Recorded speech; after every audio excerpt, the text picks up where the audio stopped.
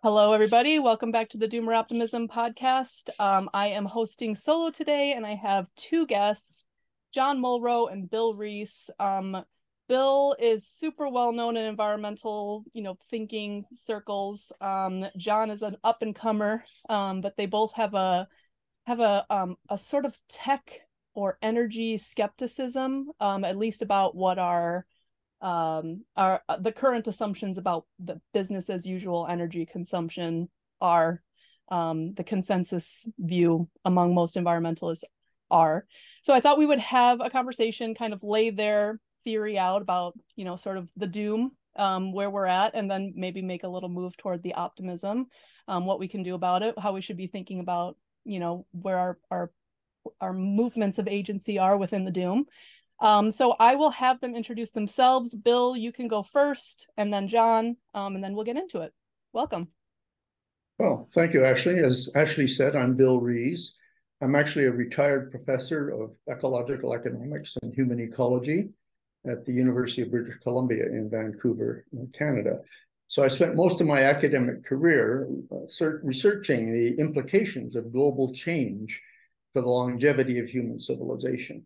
And along the way, along with my graduate students, we developed something called ecological footprint analysis. And of course, it's generated a number of spin-offs, including material footprint analysis, the carbon footprint, water footprints, and so on. So I think we can claim that it's had a major effect on the conversation, if not on the actual way in which humans operate in the Earth. So that's my background, ecology and ecological economics. John? All right. Thanks for having me on, Ashley, and always cool to be on with Bill Rees too. Because what you're getting with me is someone who studied those footprint methods. And my just really quick, what I currently am is an assistant professor of environmental and ecological engineering at Purdue University, where I teach life cycle assessment as well as basic industrial impact footprint measurement techniques to the crop of students that are being trained for positions like sustainability manager and chief sustainability officer and things like that. So those are real jobs now, right? That we have methods that people like Bill have developed for, and we train them in doing those things. But my background, my undergraduate degree is in environmental science, and then I worked in the solid waste industry for 8 years after college. I did a stint at the World Watch Institute in there in 2010 in DC, doing climate advocacy, and we wrote about degrowth and ecological footprinting at that time. But in the industry, I was just continually skeptical for many different reasons, many of them based in just straight observation and scientific reasoning. Skeptical of things like zero waste, circular economy, recycling as we know it in North America, that those would actually deliver whole reductions in environmental impacts. I went back to do my PhD specifically. I moved back home to Chicago, started a PhD specifically to investigate those questions. So I did my PhD in civil engineering, teach environmental engineering now, but my research is really on energy infrastructure and how those solutions we call sustainable actually get deployed in the real world. Mm-hmm. Okay, so let's start like in the biggest, most zoomed out, like historical context. You all had a really good webinar that I watched the other day where you sort of laid out the case of, where we are at in human history, how different, how like anomalous it really is relative to most of human history. And maybe we could just start to lay out the foundational assumptions that influence your skepticism for the narrative that we can continue with business as usual forever. Maybe Bill can take that one to start. Whoa. Well, human beings have been around for different estimates, but let's say 250,000 years, anatomically modern humans. And during most of that time, local populations of people were held in check by a balancing act between what is called negative feedback, resource shortages, food shortages, competition, and so on, and the inherent capacity of people to expand exponentially. So for 250,000 years, there was really no detectable growth in human populations. We did spread over the planet. In the last 50,000 years, we've occupied the entire Earth. But basically, it took almost that entire period to reach our first billion in about 1810 or thereabouts. So since 1810, we've expanded to 8 billion. So there's been an eightfold increase in the numbers of people on the planet in just 200 years, which is 1/250th of the amount of time it took to reach the first billion. So this is an entirely unprecedented period. It's therefore completely anomalous. Mm-hmm. We take this period of growth to be the norm. So every economist, every technical optimist assumes we can maintain 2 and 3% growth ad infinitum because that's the norm. But only 10 generations of human beings have experienced growth. And so what we take to be the norm is the single most anomalous period in history. And it's happening on a finite planet that hasn't gotten any bigger.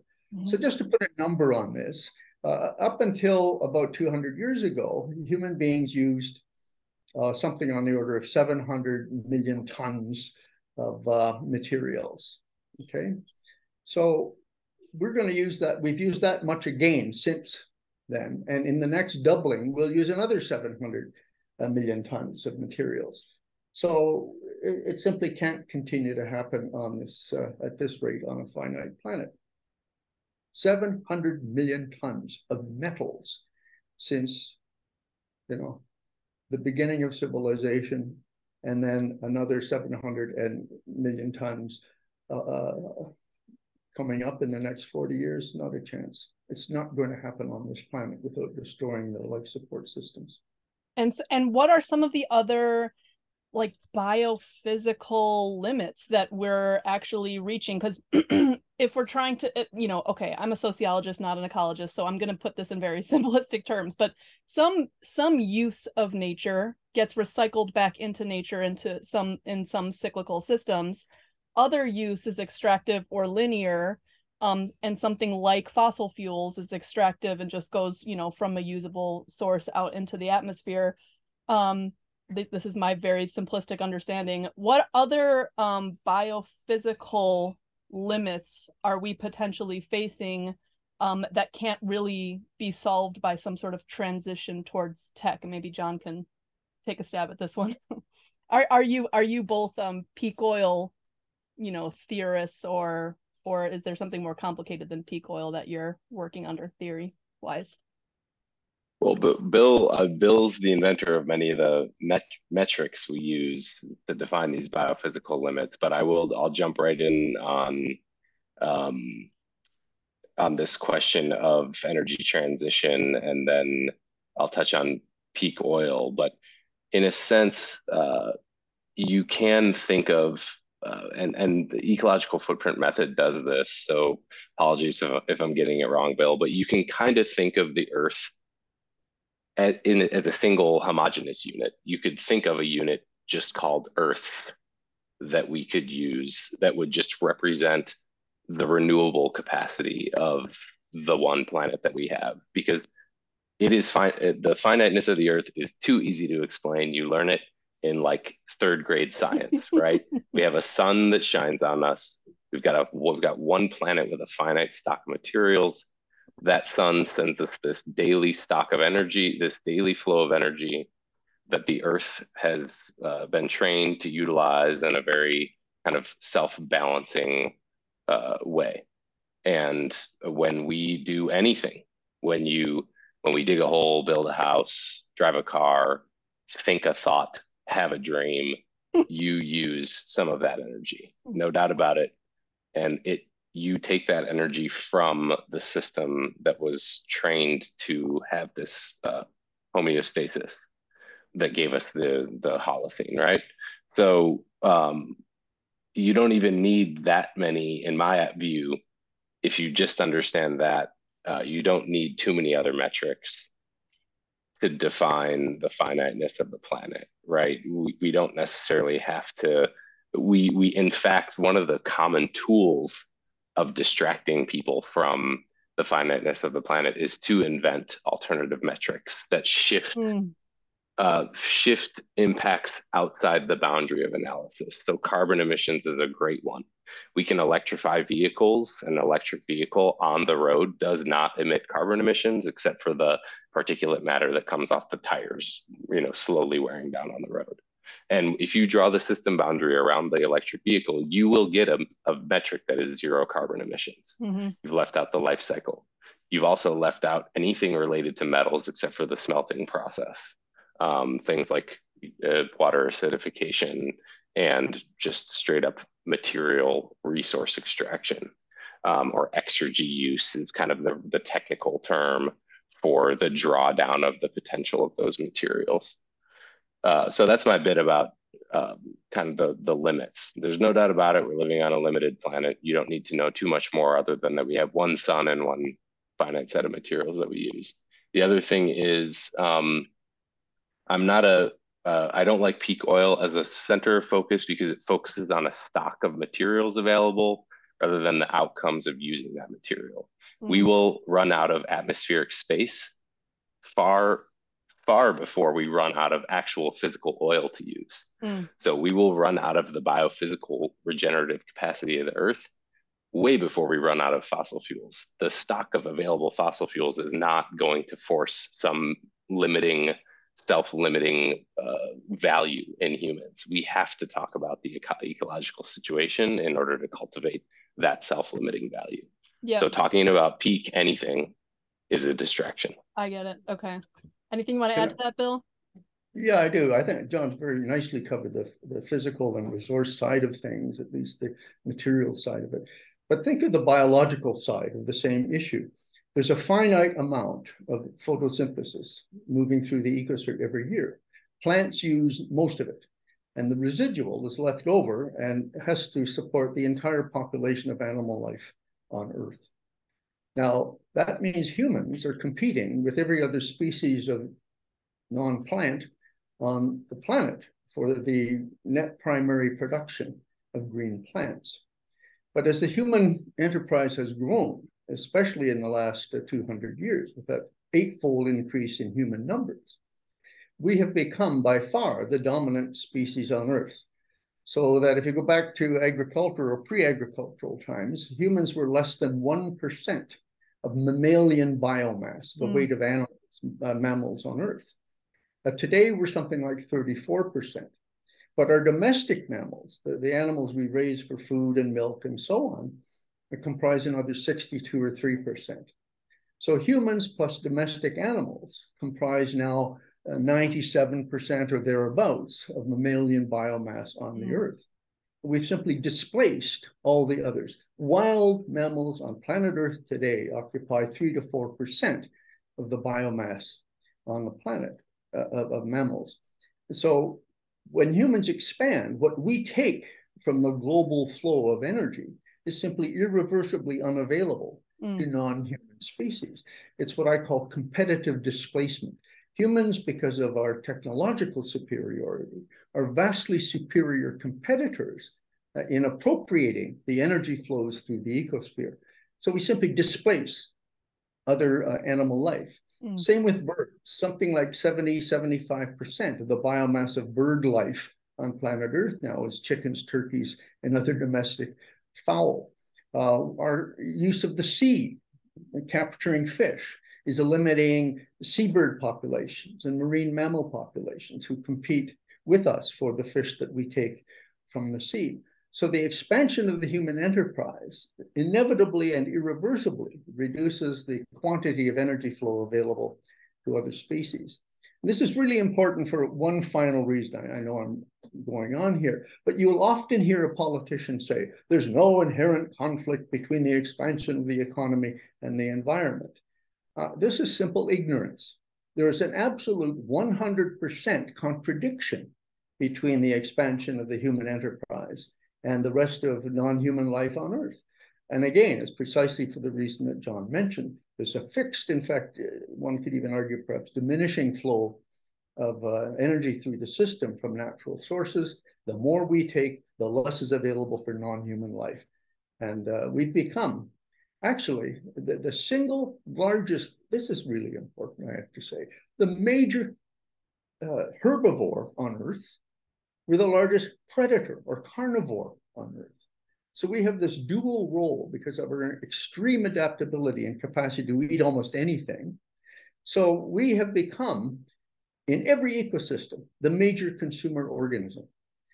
Meanwhile, we operate out of a mental model generated by mainstream economists and techno-optimists that the economy can dematerialize, that we are decoupling from nature based on a very limited, simplistic accounting system, which shows that we're using a little bit less energy per unit of GDP produced, or we're reducing our carbon emissions per unit of GDP produced. But that's looking at the wrong things from the perspective of bioecology.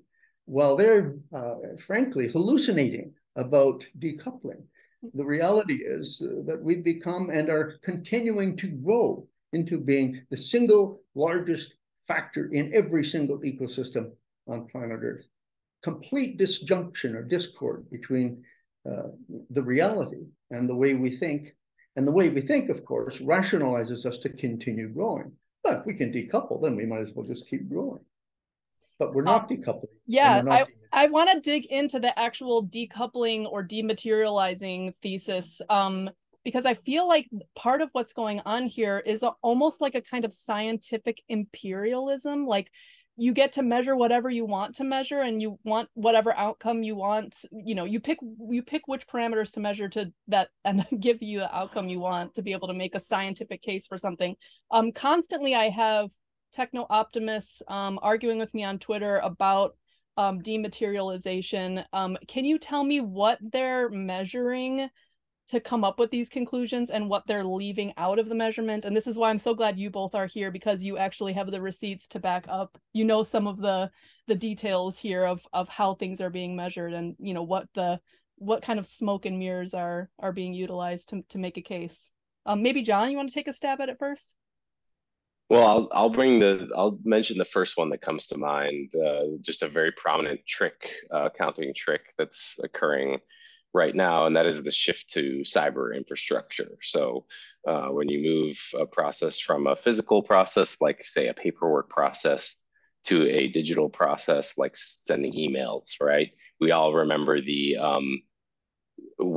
think before you print little, remember in the 2000s when we put think about the environment before you print this email, as if we were all saving the planet by converting to email. And then every company has this green logo. Every bank statement you get still has a green leaf at the bottom that says go green and go paperless. Well, you're saving them money on materials, first of all.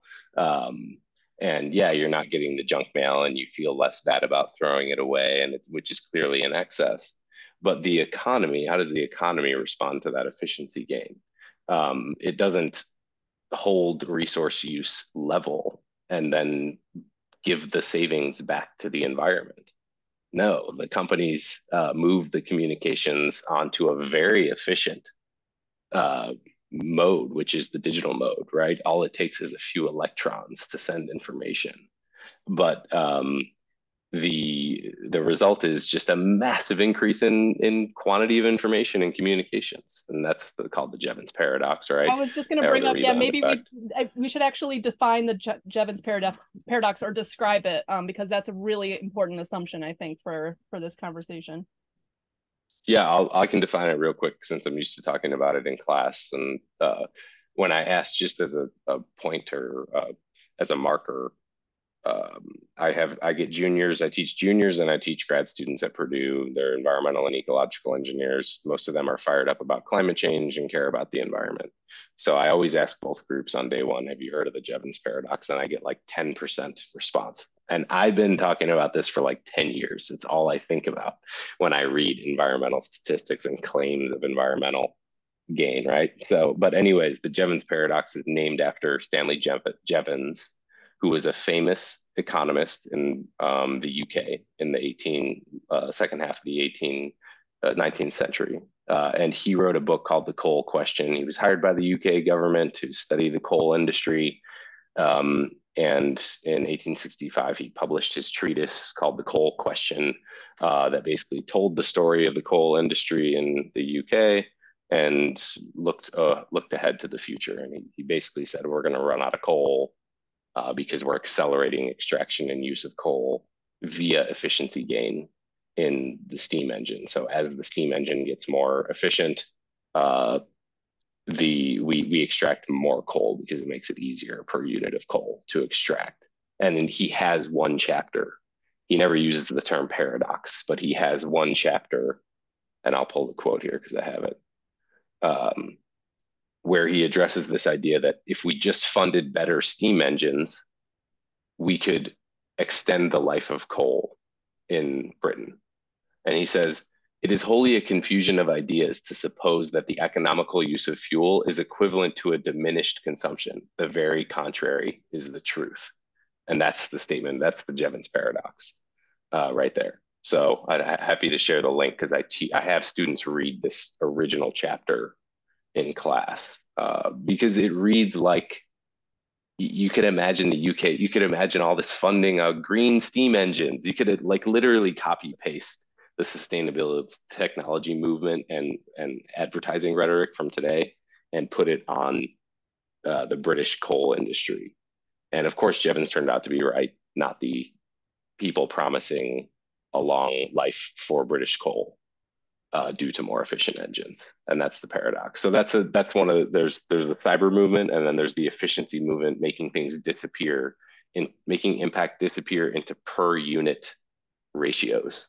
Because if you say using less fuel per mile, it sounds great. But if you don't multiply by the total number of miles traveled, you didn't actually get an ecological metric. So we hide things in per unit ratios, and we've been hiding things a lot lately in the cyber world because it's very diffuse and hard for us to imagine its physicality. I want to toss it to Bill to keep talking about dematerialization, but I just remember I had a really aha moment once Richard York came out with a paper. I think it was like, I don't know, 7 or 8 years ago, that there has never been an energy transition, only an addition. So every time we invent some other form of energy, it just keeps adding to the total energy we're using. That really changed my whole trajectory in thinking about this. So yeah, Bill, let's continue on with the problems with the dematerialization thesis. Well, John, I think, has covered it really well. Basically, when we get more efficient, which is really what we're talking about here, it reduces prices, and companies that have lower prices make bigger sales. They can afford to pay their employees more. So this radiates through the economy. The more efficient we get, the more companies can afford to pay, the more we produce. And what you have is a situation of more money chasing cheaper goods and services. So total consumption goes up. So if it were true that efficiency would save resources, then we should be in a tremendous position right now, because we've gone through the last half century, which is a period of unrivaled increases in efficiency in just about every dimension of the economy. And yet that's a period in which material use has doubled and doubled again. So as I say, the cheaper things get, the more people buy them, and the more units are sold in the marketplace, the more demand there is on resources. Just take something like petroleum. We have used, now people don't believe this, but it's very easy to show, since 1990, that's just 30 odd years ago, 1/2 of all the fossil fuels ever used by human beings in just the last 50 years. 30 years, what am I saying? I was born in 1943. 97% of all the fossil fuels ever used have been used in my lifetime. Now, if you extrapolate that kind of energy, just expand energy away from fossil fuel, that means with the next doubling of the economy, we will use more energy than has been used in the previous period since the beginning of the Industrial Revolution on a planet that is already in a state of overshoot. And I want to come back to that point in a moment, because limits are real and you don't know they're there until you hit them. And we have gotten very dangerously to the point where we cannot withdraw from limits we've already surpassed. John, you brought up this example. Let me know if you're ready to talk about it in your presentation for this other webinar, this billiard ball example. Do you have the quote? I'm gonna find the quote and we're gonna come back to it, but Okay. I will, and I'll give you the quote because it's so good. But I can summarize it right now because I talk about this, um, and this relates to this idea of shifting metrics and frames so that you can tell the story you want to tell. But in when I used to, as a PhD student at University of Illinois Chicago, I taught an environmental chemistry class. In the School of Public Health. And I love history at the same time. So like when we got to the section on plastics, I dug into the history of plastics and found that uh, the plastics industry was funded as kind of this uh, startup craze in the late 1800s, post Civil War United States. The price of imported goods skyrocketed, which stimulated innovation in replacing the most expensive goods, especially things like whalebone and ivory for making combs and clothing accessories. And ivory was also famous as being used for piano keys and billiard balls, but the piano keys just require like a little sheath of ivory over a wooden key. But the billiard ball was a legitimate whole sphere of ivory from an elephant tusk. And so the first big funding competition that went out there was for an alternative to the billiard ball. And people that were working on what was called gun cotton at the time, which was a nitrogen based polymer that had some explosive qualities, found that if you treated it a certain way, it hardened into a very kind of ceramic like or ivory like substance. And so the first makers of plastic were using bio-based materials. We're using like celluloid from wood starch and cotton starch to make plastics. But as soon as kerosene, we struck oil in what the 1850s was the famous Drake discovery in Pennsylvania. And so by the time 1900 came along, the oil industry was looking for places to offload their polymers, right? Their hydrocarbons, and the plastics industry was just waiting for that to show up. And I see it as similar and I'm going to find the quote because there's so many claims of saving animals like whales and turtles and elephants from the onset of the use of petroleum products like kerosene and plastic. Um, and I'm going to pull up that quote here in a second, but I think we're just, like I said, we're copy pasting a lot of the marketing language, using it today with some new vocabulary like sustainability and circular economy. But the fundamental premise of the claims, the way they're structured, is pretty much the same. Mm-hmm. Because Bill, we have to fuel a growing economy. yep. Bill, maybe it would be useful at this point to just lay out the concept overshoot. What is it? What does it mean? And what's the basis for it? Okay, basically overshoot implies that human beings, the 8 billion of us now, are using even self-producing or renewable resources faster than they can regenerate. Okay, so fisheries are collapsing. We've destroyed a third of the arable land and soil on Earth, and so on and so forth. We're depleting the forests, etc. We're also dumping wastes vastly in excess of the capacity of natural ecosystems to absorb and assimilate those wastes. Climate change is a waste management problem. People don't really understand, but carbon dioxide is the single largest waste product by weight of industrial economies. Mm. So we simply exceeded by a vast margin the capacity of forests and other terrestrial and marine ecosystems to assimilate the carbon we're emitting into the atmosphere. Yep. And of course, it's accumulating. So it's just one example of a pollution problem resulting from human overuse of assets. Now, the bottom line is this: we are literally consuming and toxifying the biophysical basis of our own existence. This is a fatal condition. Mm. Overshoot cannot continue indefinitely. Mm-hmm. And that's the crunch that people simply don't want to face. Because, for example, the green energy transition will not only not solve climate change for a number of reasons we might get into, but it will exacerbate overshoot. It's simply business as usual by alternative means. Mm-hmm. And it's business as usual, the continued growth of the economy, and therefore the continued growth in the rate at which humans are moving material, we call it economic throughput through the system. Mm-hmm. We're simply converting the living earth into humanity and our cultural artifacts. Mm-hmm. And for proof of that, a recent paper shows that the total mass, just the weight of human stuff now, exceeds the total biomass on planet Earth. And it's literally a conversion process where we convert the Earth into humanness. Mm-hmm. But of course, in the process, we're undermining the biophysical systems that make life possible. Mm-hmm. The most obvious is the climate system, but it's by no means the only one. It's simply one of many symptoms, co-symptoms of this massive problem of overshoot. Mm-hmm. If you don't address overshoot directly, you can't solve the problem. So trying to fix climate, trying to fix biomass or biodiversity loss, ocean acidification as isolated incidents or isolated problems will not work. Mm-hmm. The only way to fix overshoot is through massive reductions in the amount of energy and material consumption.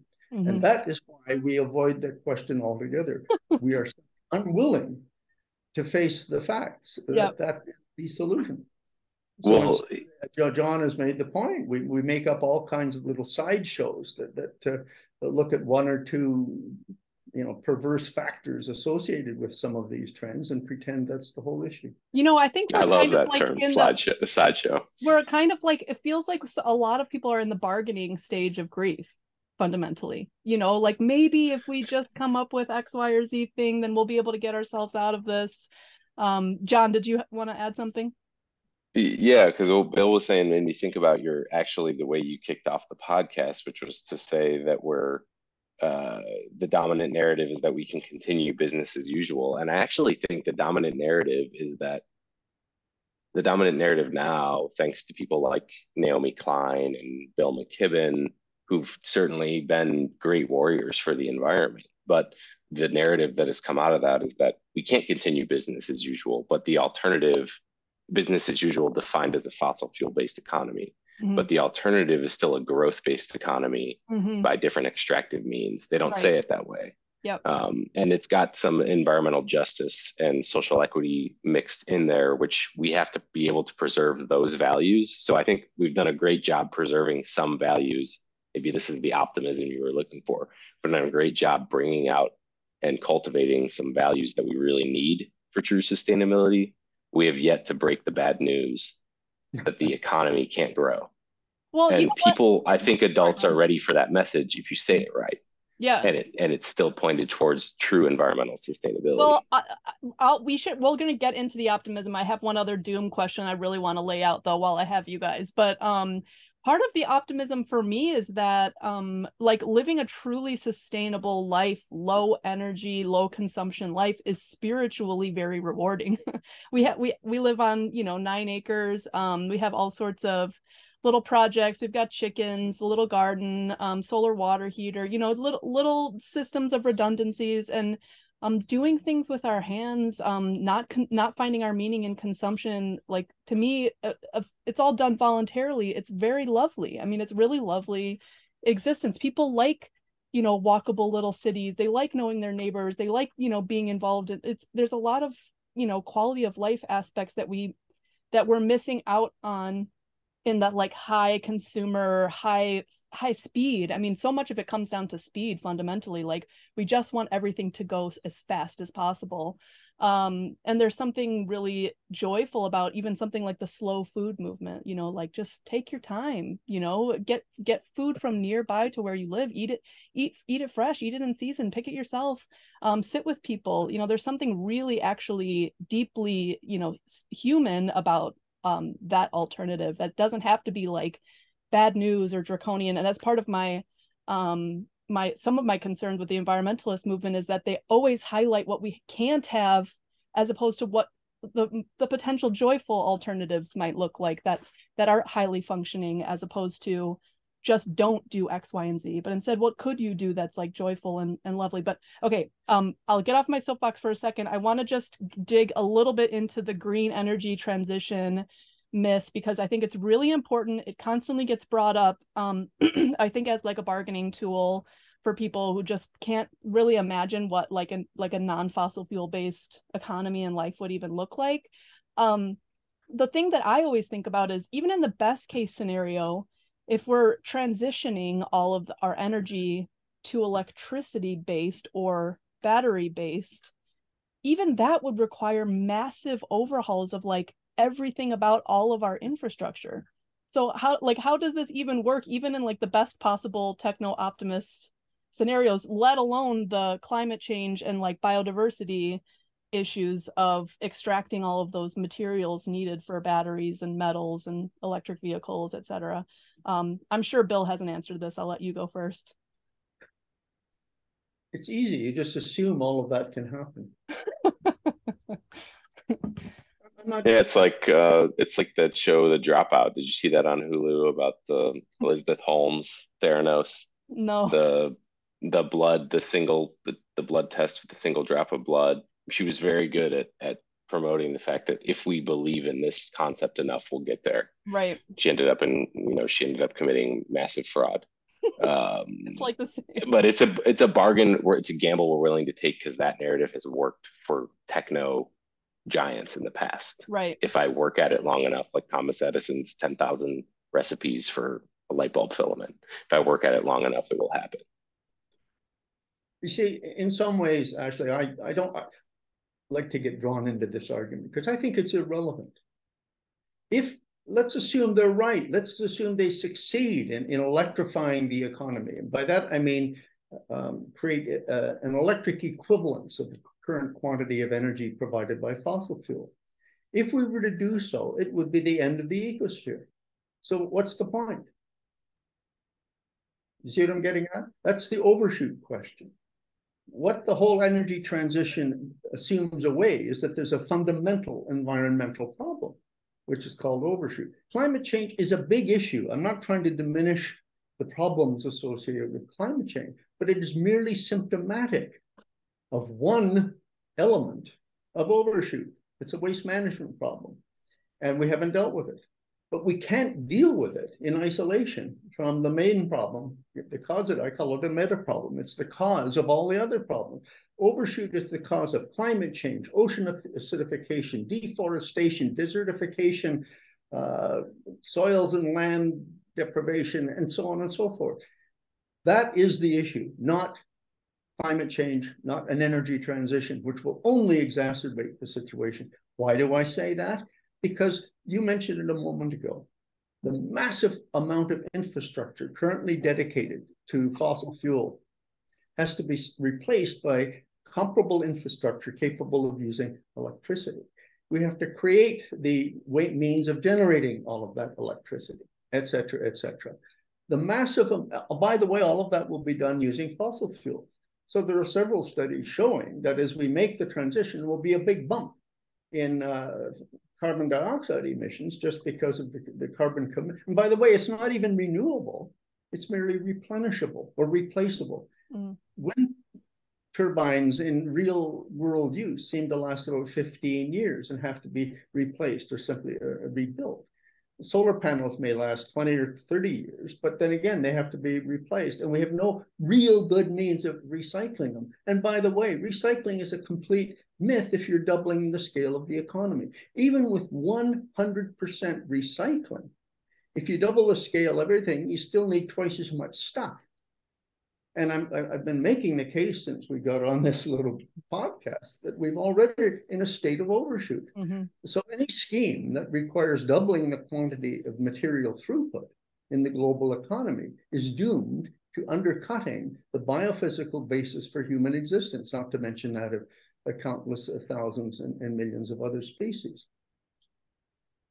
Well, one example. Yes. Go. Right now, wind and solar are everybody's energy of choice, right?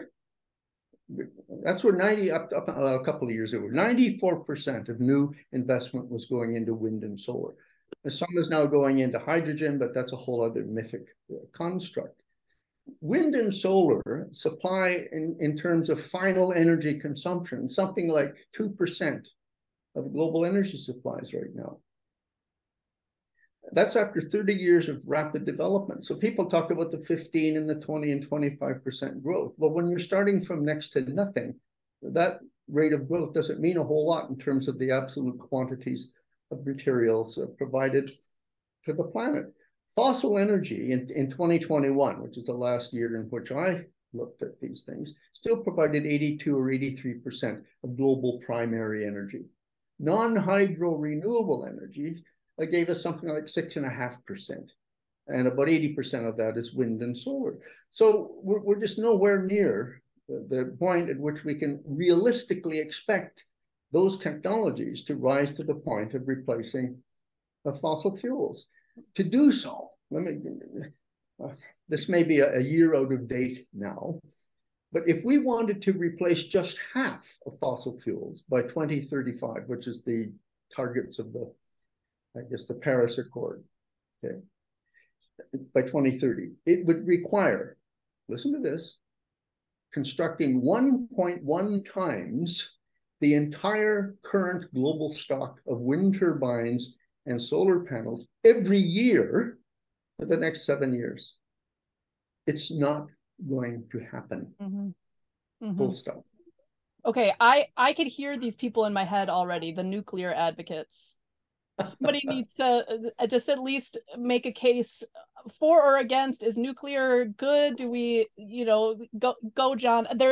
Every single time we have this conversation, it's okay, first we'll just electrify everything. No, oh wait, that's not going to work. Oh, but what about nuclear? So we have to at least address it. This is like there's a predictable set of reactions. There's a very predictable canon of questions that you go through. And this is one of them. And actually, I got to go back and say that that the Theranos thing was a distraction, because as Bill said, if we just get stuck on arguing technical feasibility, then we miss we miss the dynamics of the situation. So we get stuck saying, is solar, well, the sun doesn't always shine and the wind doesn't always blow, so we'll never run our electrical system on renewables. Well, I can guarantee you there's an army of battery and electrical engineers waiting to tell you how you could feasibly capture and manage a constant flow of renewable energy by storing and resupplying to the grid. It's technically feasible, and we can explain it with with the technology of the day and the diagrams of the day. Low carbon emissions, high quantity, high density energy from nuclear energy is totally explainable, given the safety valves and checks are completely explainable.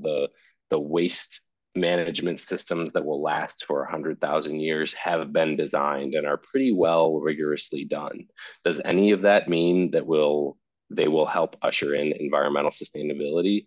No, because environmental sustainability requires what Bill was saying, an acknowledgement of overshoot, an acknowledgement of the finite limits of the planet, and a fundamentally different understanding of what the economy is for and what well-being is. And one last point on this is an analogy I've also tried to make in class. And by the way, I have my plastics quote for you. But another analogy I tried to make in class, I'm not sure if this one's working as well, but a small thought experiment. Imagine an energy source that was completely benign and 100% free that we decided to distribute evenly to everyone on the planet. What would we get out of that?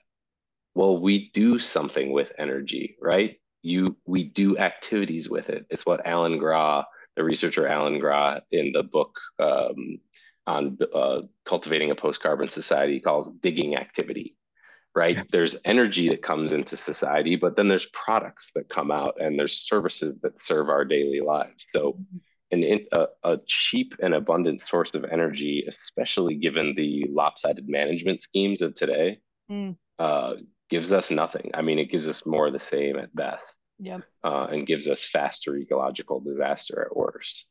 Yeah, I At mean, worst. a So metaphor. that's my nuclear response. I'll throw it back to you, Bill. But a metaphor that helped me, when I was in college was, I mean, if you want like GDP growth at whatever rate per year, you could literally just construct something like tanks and dump them into the ocean, and that would be like effectively the same. It's just you just need material throughput to count, and it's what we're effectively doing with a lot of our material throughput anyways. We're just constructing something, using it a couple times, and then putting it somewhere else.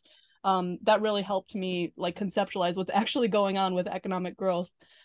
Bill, nuclear question? Well, yeah, it indirectly is the nuclear question, because again, it's simply a substitute for something we're already doing, and we'll continue to do it along the way. If we go back to 1800 and 1 billion people, why do we have 8 billion people now? John just touched on it indirectly. Energy is the means by which we do everything else. So energy is the means by which we produced all the food and infrastructure required to support that growing population. So in the 19th century, public health was improving. So, pardon me, death rates were declining, but we could not have supported all those people without the massive application of energy. So if you plot energy use versus population, there's about a 98% correlation, causal correlation between them. If you plot energy use with the gross or the increase in gross world product, it's the same curve. Mm-hmm. So population growth, the growth of the global economy or any national economy, if you plot countries in terms of their per capita energy use versus per capita GDP, it's almost a straight line. So there's this direct correlation, and John really put his finger on it. We use energy to dig. We use energy to make other stuff, which we consume.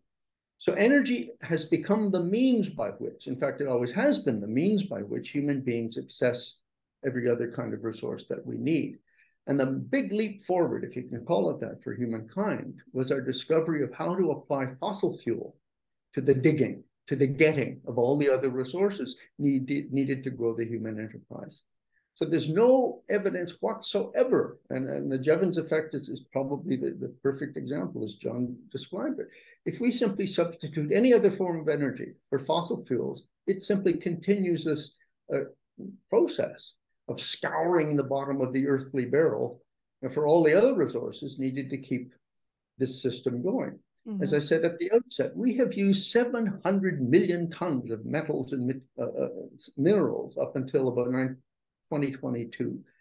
At current rates of growth, we'll use the equivalent of everything used to date in the next 30 to 40 years. Mm-hmm.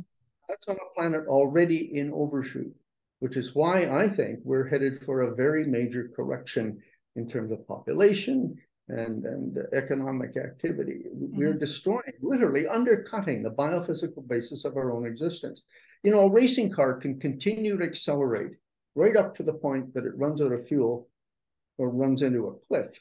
Right. So people aren't really aware of this, particularly living in cities. With cities, you know, urbanization has isolated people, both physically and psychologically, from the ecosystems that support them. I mean, you're in a very enviable position, because you're right there, being supported by the landscape around you. 99% of people on the planet are no longer in those circumstances. We just assume we can import everything from everywhere else. And by the way, there's another dimension of this. I'm saying we can't replace fossil fuels safely. But if we don't replace fossil fuels safely, food supplies plummet. Material flows plummet. We won't be able to sustain our major cities. How can you possibly sustain a city like Tokyo with 37, 38 people, almost the population of Canada, when it's got like 2 days supply of food on hand at any time and depends on a constant influx of fossil-powered marine, aircraft, and truck transportation to sustain that city? Stop all of that, and you cannot sustain Tokyo or New York or Chicago or Toronto.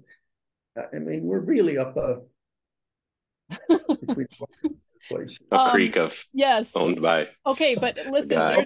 there's And I actually almost there is actually, this is something that's come up on our podcast quite a bit, which is we do think, some of us think that there is a potential optimism in like biophysical limits, in that a lot of people historically, humans don't really just make civilizational level changes out of the goodness of their heart, or stop using energy when they have access to it out of the goodness of their heart. Usually they're forced to do it by some sort of limitation. They keep accelerating right until they can't anymore. But I'm thinking about something like fertilizer shortages, forcing this like adoption of regenerative practices, or more cover cropping, less tillage, like any kind of methods, farming methods that would reduce the need for fertilizer, planting on contour, different, I know a little bit more about agriculture than other aspects of the economy. I wonder whether either of you have any optimism in like a kind of stair step forced transition, where there's a squeeze on something, and then people sort of adopt different practices and realize that it's actually better this way, and then there's a kind of stair step transition towards something more in balance. So are you saying that it would the biophysical limit would be experienced by enough of the population that the resulting behavior changes would kind of cultivate themselves? Yeah, yeah. Okay, Okay, yeah, except for it usually will have like early adopters, and then like the middle adopters will probably not be in great situation. The early adopters usually will be fine. Like farmers who see the price of fertilizer is exploding, they make their transition, then they can still do their harvest that year. Those who didn't make that transition, maybe they just get bought up, or go out of business, or have no yields, kind of thing. mhm. Yeah, this is, I mean, I guess this is the right time to talk about the degrowth movement and Yep. why I've become such an advocate of it, because the degrowth movement has done a really good job of saying we need some coordinated shrinking of the economy.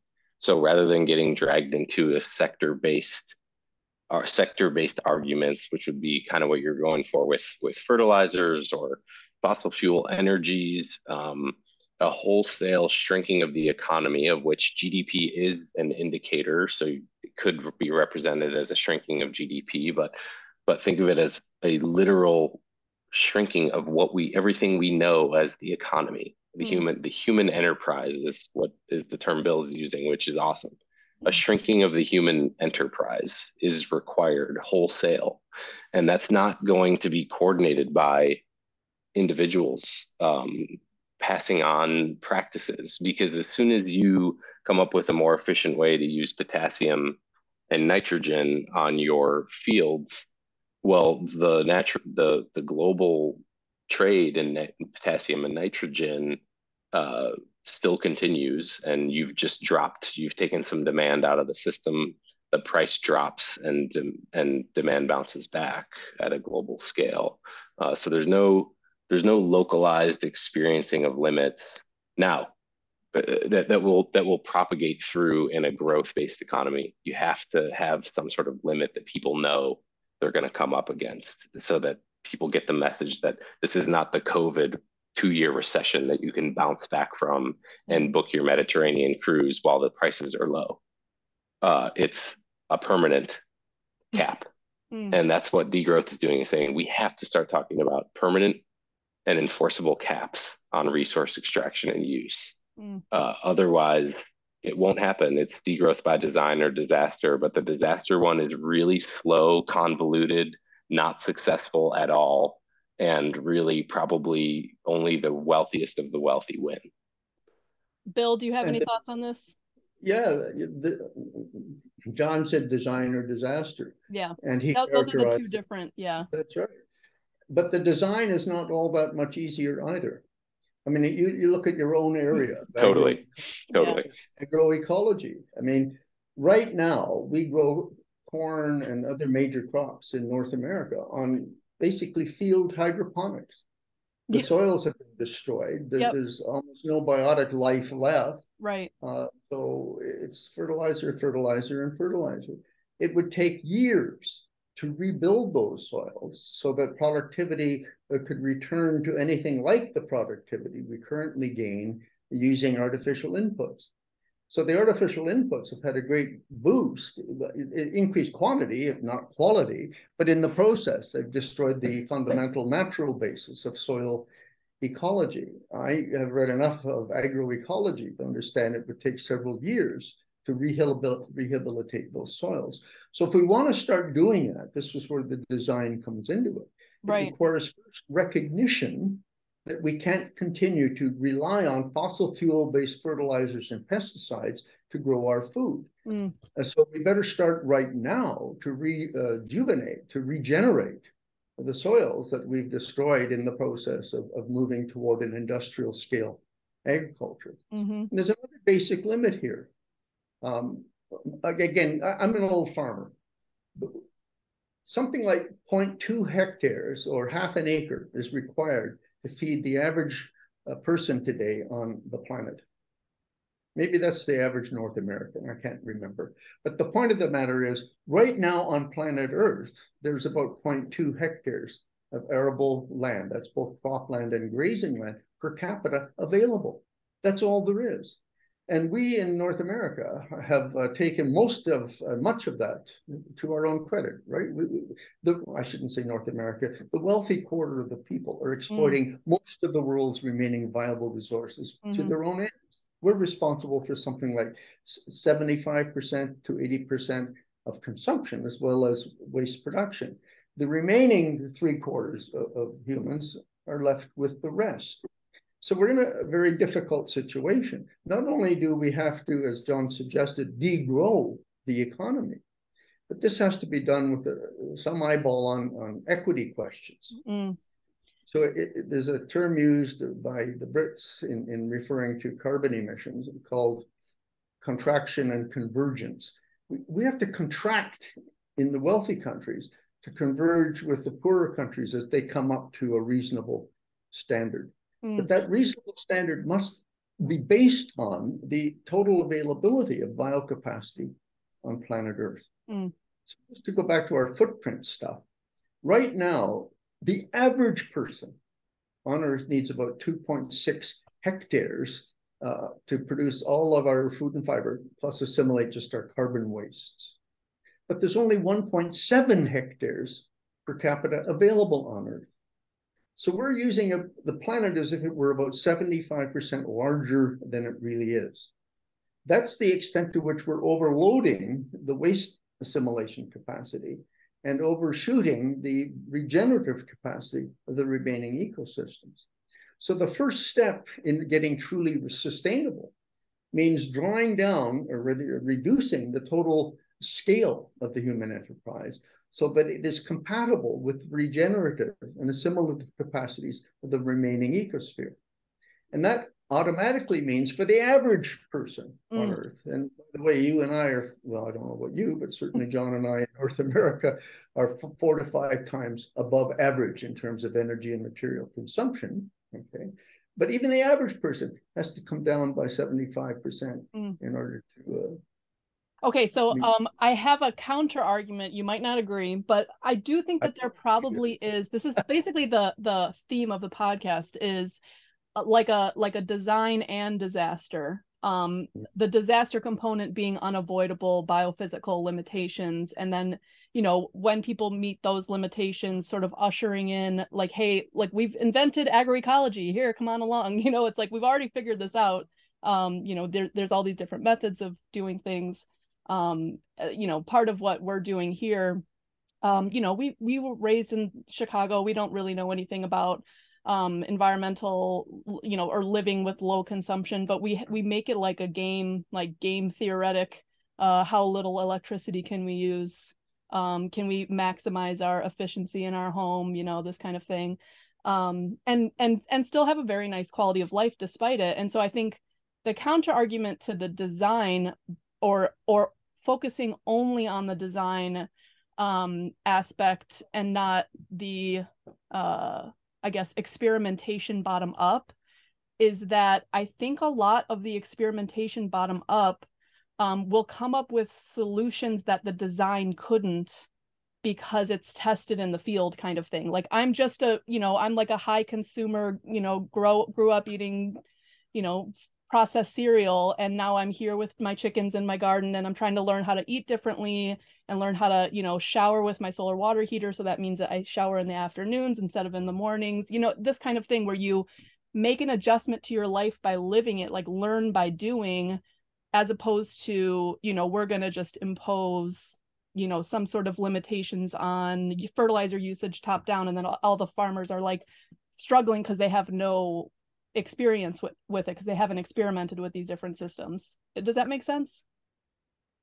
Yeah, it puts you on the tail of a normal distribution, though, in terms Yeah. of how people think about it. Puts you on one of the tails of a normal distribution in terms of how people are ready to change their current life today to help the environment. Yeah. And so the reason green growth is winning is because it appeals to the people at in the Yeah. center of the distribution. Yeah. Yeah. And those people have some I wanted to, I think, counter arguments. We have to constantly counter argue ourselves, because this is the only way we're going to sharpen our ability to Totally. deal with these complex social technical issues. But I'm constantly counter arguing myself the other way. So like you could, um, and getting into these debates with friends that work I lived in California. I lived in the Bay Area. I have plenty of friends in the solar and wind and green transition industry out there,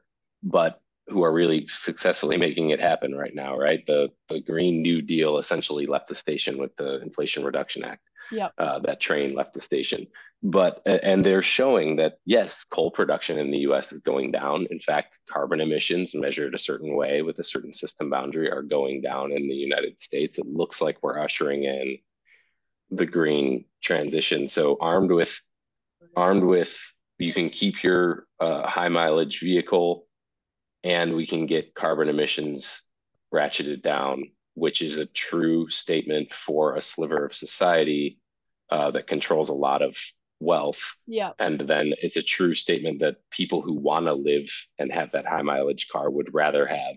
They would rather have that than the solar. I know the solar shower is great. I like a good solar shower, but the normal distribution, center of the normal distribution does not want a normal shower. They don't have to have it. No, but also if the electricity goes out or there's any disruption, I'm going to be fine, and other people who are reliant on their high-tech systems to work and function forever. That's the counter argument, where I think you should do both. But okay, I won't keep belaboring this point. I have a related question. It's a known tension point. It's totally, right? totally. Yeah, and it's important to keep addressing, because you got to try to think about where social change can happen, but also like have a realistic theory of change, where to focus your energies. And this is partially why I have this podcast, is trying to figure out what are people doing to experiment, top-down solutions, bottom-up solutions, what's working. But on that topic, appropriate technology, we've been harping on the negatives of a high-tech future on this podcast so far recording, but I just mentioned my solar water heater. Things like water wheels, like for mills, rocket stoves are really interesting. Like solar ovens are really cool. The people here in Uruguay are doing ecological septic systems, which is super interesting. A lot of people have windmill water pumps still. Passive solar home construction. And John, I know you wrote this very funny, when we first met, we met at the SCORI conference, and you wrote this very funny piece about the clothesline. And you analyzed all the energy use of the clothesline, or the energy savings. I don't know, maybe you want to just like talk about that, because I think we might be passing up some potential really important appropriate technologies that could make life very livable and very comfortable, but aren't adopted on like a widespread consumer scale, but they could be. Especially like places like Arizona and Florida. Like, how are you not doing clotheslines and passive solar and water heating? They could, but it would if the income if somebody making $50,000 a year decides to go with the clothesline, the savings, a clothesline and biking everywhere. The savings is going to come in the form of time use. So they won't have time to do other consumption activities. Mm. But with an income, a steady income of $50,000 a year, then you move that spending into different categories. You're going to spend the 50K some way, somehow in the economy. Mm. So no adoption of appropriate technology is going to, it's still a version of Jevons paradox, still very vulnerable to the Jevons paradox as a money and resource saving mechanism. So if people are really feel constrained and are like, whoa, I got to give up something in this house, I'm going to have to give up my dryer or my dishwasher. And they choose one. And then now you've got people washing by hands. There's a great Neither are study I'll that share. useful. They're neither of them are that great. Washing machines are the only domestic machine that are really worth it, I think.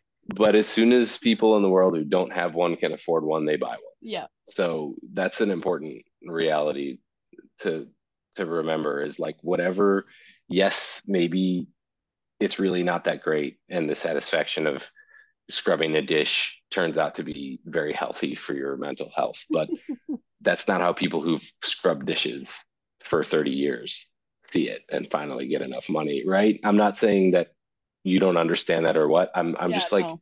handing over the judgment call to them and saying that's the value that gets revealed in growth economies. Mm. So Yep. you do need some sort of constraint, but I also think it's really fun to culture bomb engineering settings, right? I did my PhD in civil engineering and I took this sustainable technology course where it was like, give a report on the latest sustainable technology. And people were doing solar roadways and like vests that generate energy as you walk and vertical takeoff drones that run on solar energy and biofuels for jets. And I did the clothesline and I Yeah, gave that it was so like funny. I I gave thought a that was 10-minute hilarious. presentation about the design and carbon emissions and the materials going into clotheslines as this like sustainable technology revolution. I think there's a really fun way to approach some of the bad, what I call the bad news of degrowth, which is that you can't have as much stuff as you're used to having, Mm-hmm. stuff, services, and travel. Mm-hmm. And we have to make light of that fact Mm-hmm. sooner than later. Bill, thoughts on appropriate technology? I know you mentioned the book Factor 5 in your presentation at the webinar. Maybe you want to describe a little bit why you liked that book, or Well, it just shows that if you chose to do so, there's lots of things we could do to improve the situation.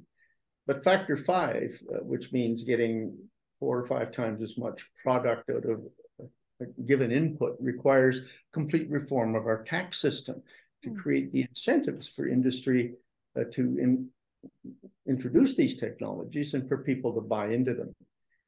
It's still subject to the Jevons effect. So you have to, if you're going to make something much more efficient, suppose we double the efficiency of something, if we double the price, you're ahead of the game, because there's now no incentive for that to increase the consumption, and you've saved a whole bunch of energy. But you try to run an election campaign on doubling everybody's consumption taxes, and you'll see how far that gets. It gets to John's point about the middle part of this big distribution, and you being way out in the tail. But to support something you said, you're really talking about necessity being the mother of invention. Yes. Yes. People will adapt to circumstances if forced to do so.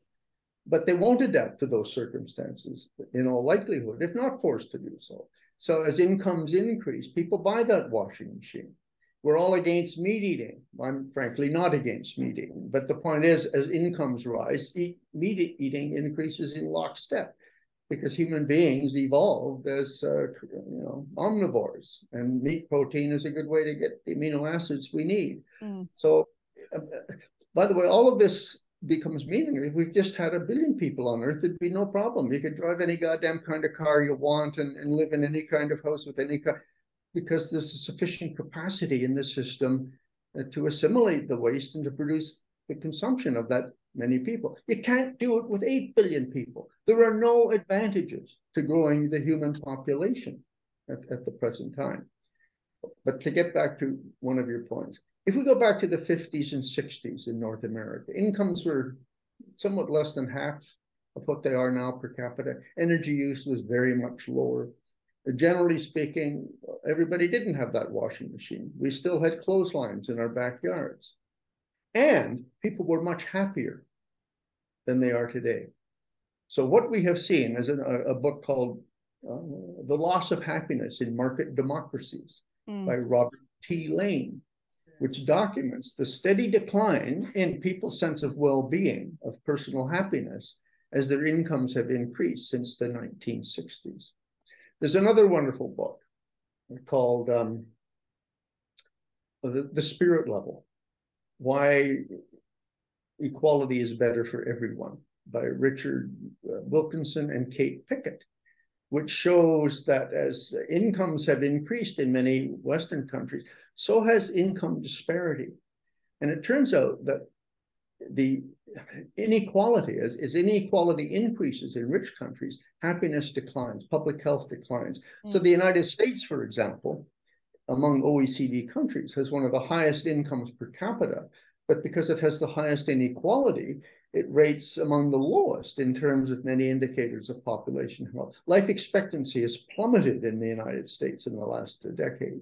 We've seen increases in drug addiction, alcoholism, marital breakdown, and all kinds of indicators of population health. So even as the country has gotten wealthier, the income gap has increased and it's undermined population health. So a hell of a lot could be done toward improving the situation by getting people to understand that their happiness doesn't depend on their levels of consumption. It depends on a whole variety of other things. And in fact, it even depends on more equal rates of income taxes. In the US, during the Nixon era, the marginal tax rate for the 1% was 91%. Every dollar you earned above a certain amount, 91% went to the public good. Today, it's down to 35 or 36%, because every president since then has decreased the tax burden on the wealthiest component of the population, widening the income gap and making population health a major problem in the United States. So read the Spirit Level, terrific book. Yeah, read and the I would say, and that is where a lot of our optimism, I feel like, comes in, is I think a lot of people, or at least the people I'm paying attention to, because, and they might be, I mean, good point, John, they might be at the tail end of the distribution, but the type of people I'm paying attention to, like for my PhD, I talked to people who produced food for themselves in and around Chicago, in the city and rural areas around Chicago, and produced at least 50% of their own food. And they started doing it for all various different reasons, like they didn't trust corporate food, or they don't trust government labeling, or all this like sort of generalized sense of risk and malaise, frustration with just I think like the general state of their health, the kind of food that they can get at the store, and the connection with health outcomes that people are having in the United States. And what they found after being, involved in their own food production was not just like a higher quality food, but like a happiness increase that doesn't fit on a spreadsheet. People talk to me about like, oh, I was noticing all these different kind of pollinators in my garden, and there's this like sort of lived ecological ethic. Not that can really necessarily rapidly scale, but it gives me a point of hope. Like, I do think that people are sort of hitting a wall with like meaning and happiness and health, some other material limits, and possibly all of these things are converging to looking toward alternatives. That's what we're interested in anyways. And also, Bill, I do agree with you, at least about the meat consumption, because I studied this pretty closely here in Uruguay. It's a very big meat producing country. I'm sorry about the noise. And there's a lot of really wonderful regenerative practices, but the country itself is very low population and has lots of land. So like, I do think that we shouldn't also be like prescribing global diets. We could be just prescribing diets that fit appropriately with local consumption and local population. I don't know if you have any follow-up comments on that, either of you. Well, I just like to say you could constrain the size of the economy and let people figure it out for themselves. Okay, I let me think ask you that's this. the Let me ask you, like, literally just what if you just increased energy costs? I mean, here in Uruguay, electricity is very expensive and gas is very expensive. So that changes how everybody lives their life. Like everybody makes adjustments because energy is much more expensive. Mhm. Well, you would need, I guess, this is something Bill kind of touched on. You would need some sort of, it would have to be, it couldn't just be a tax, a straight tax, because that would be regressive. And that's why degrowth is, again, I think holds some promise and optimism because there's people working kind of under the banner of degrowth or post capitalism. It's got a lot of different words, working on asking like, okay, true degrowth would be a disaster for the banking industry. You know, we could end up basically stimulating a total failure of the economy. So instead of doing that, which is it's a different kind of human-induced disaster, you've really got to think about, okay, yes, I agree, make energy more efficient, more expensive, but how? It's if it's a straight tax and you collect tax money, now you got to decide what to do with that money. Bill, on our last call, Bill, you said the best thing to do would be to just burn it, which I agree, but we need a legal mechanism for doing that.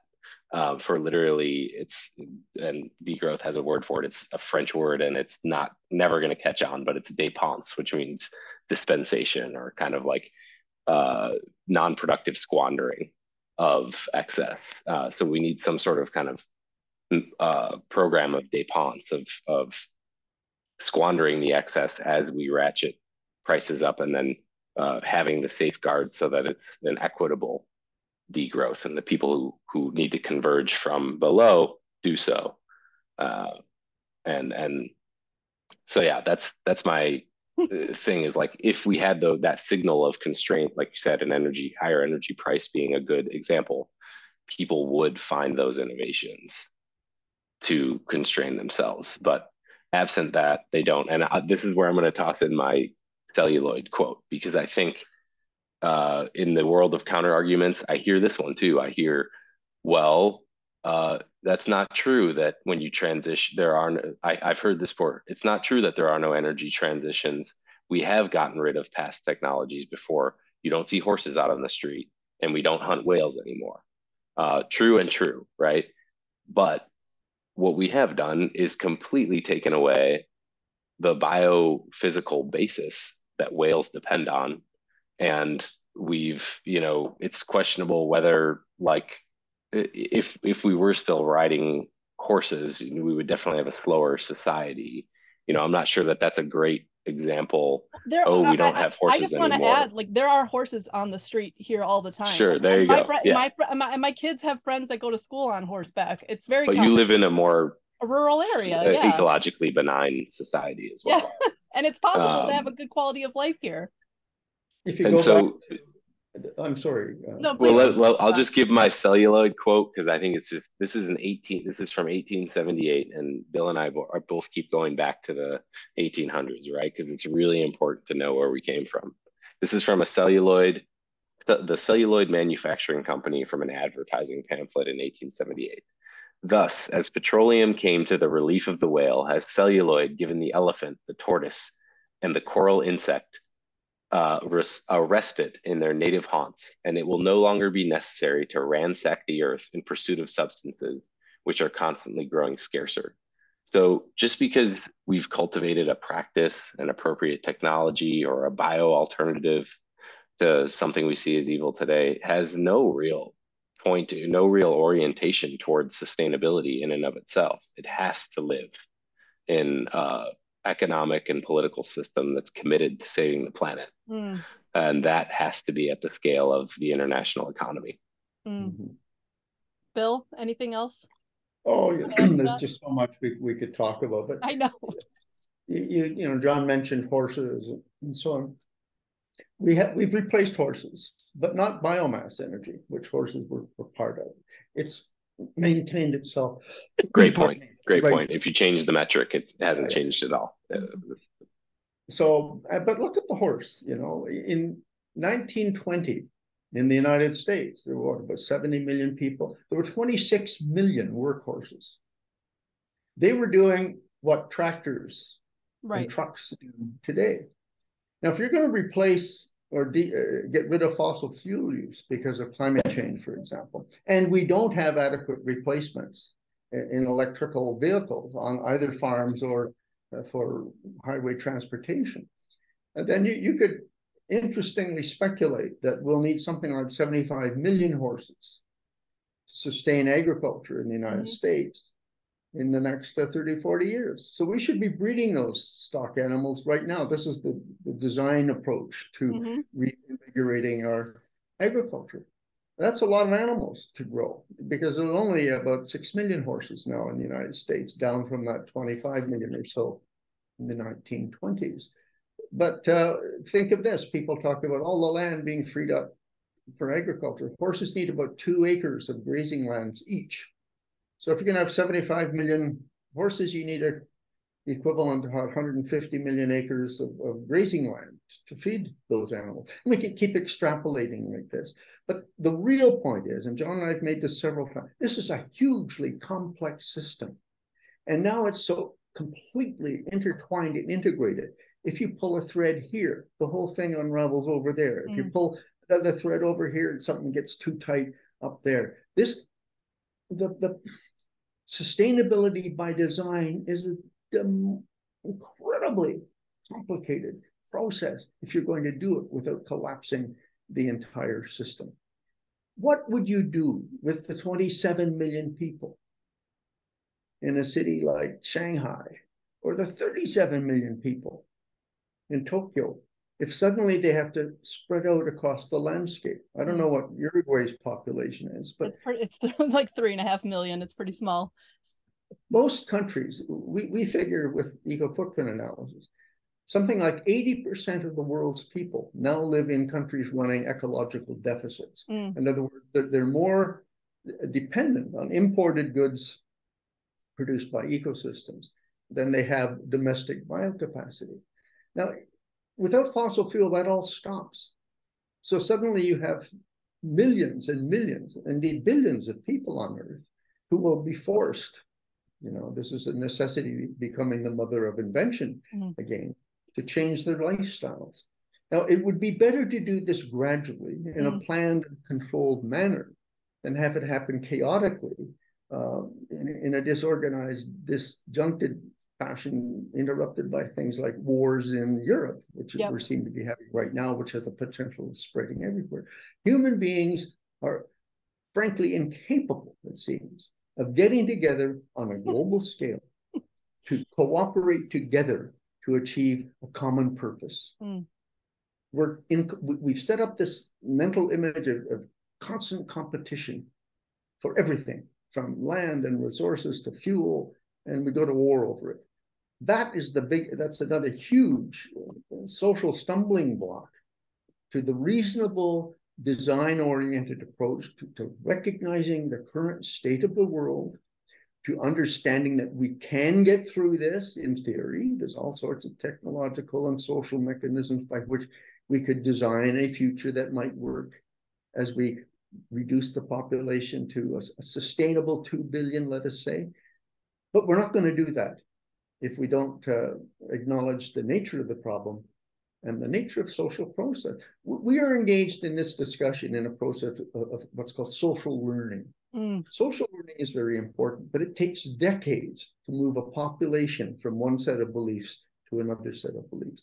Historically, social change occurs through disaster or war, catastrophe or revolution.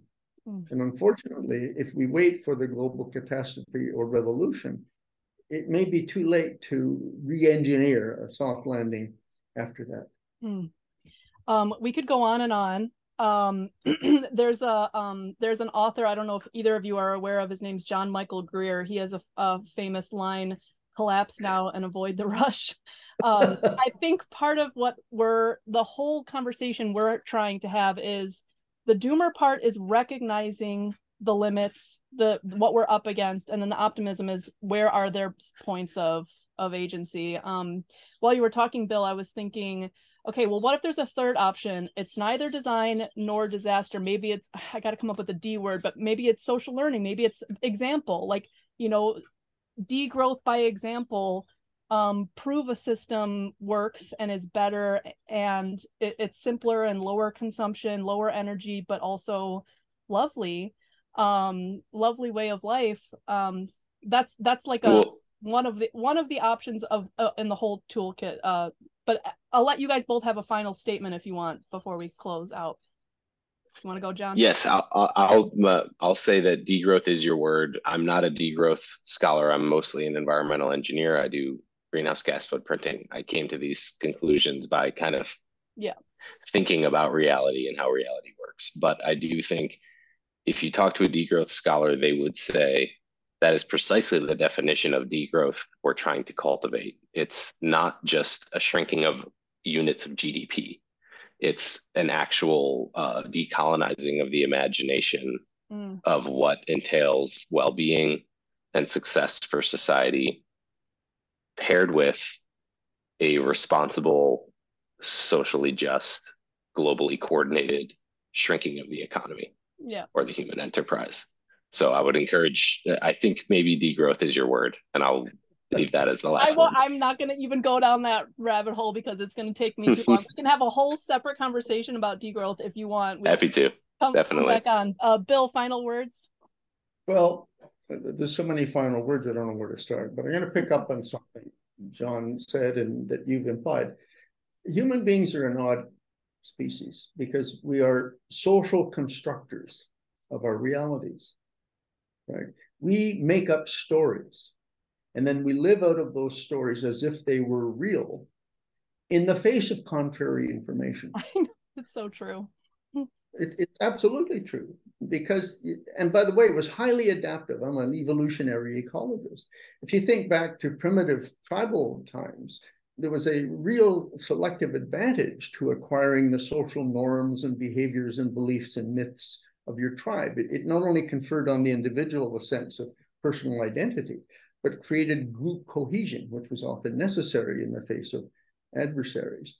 So the acquisition of a mythic construct by which the tribe lived is really an important thing.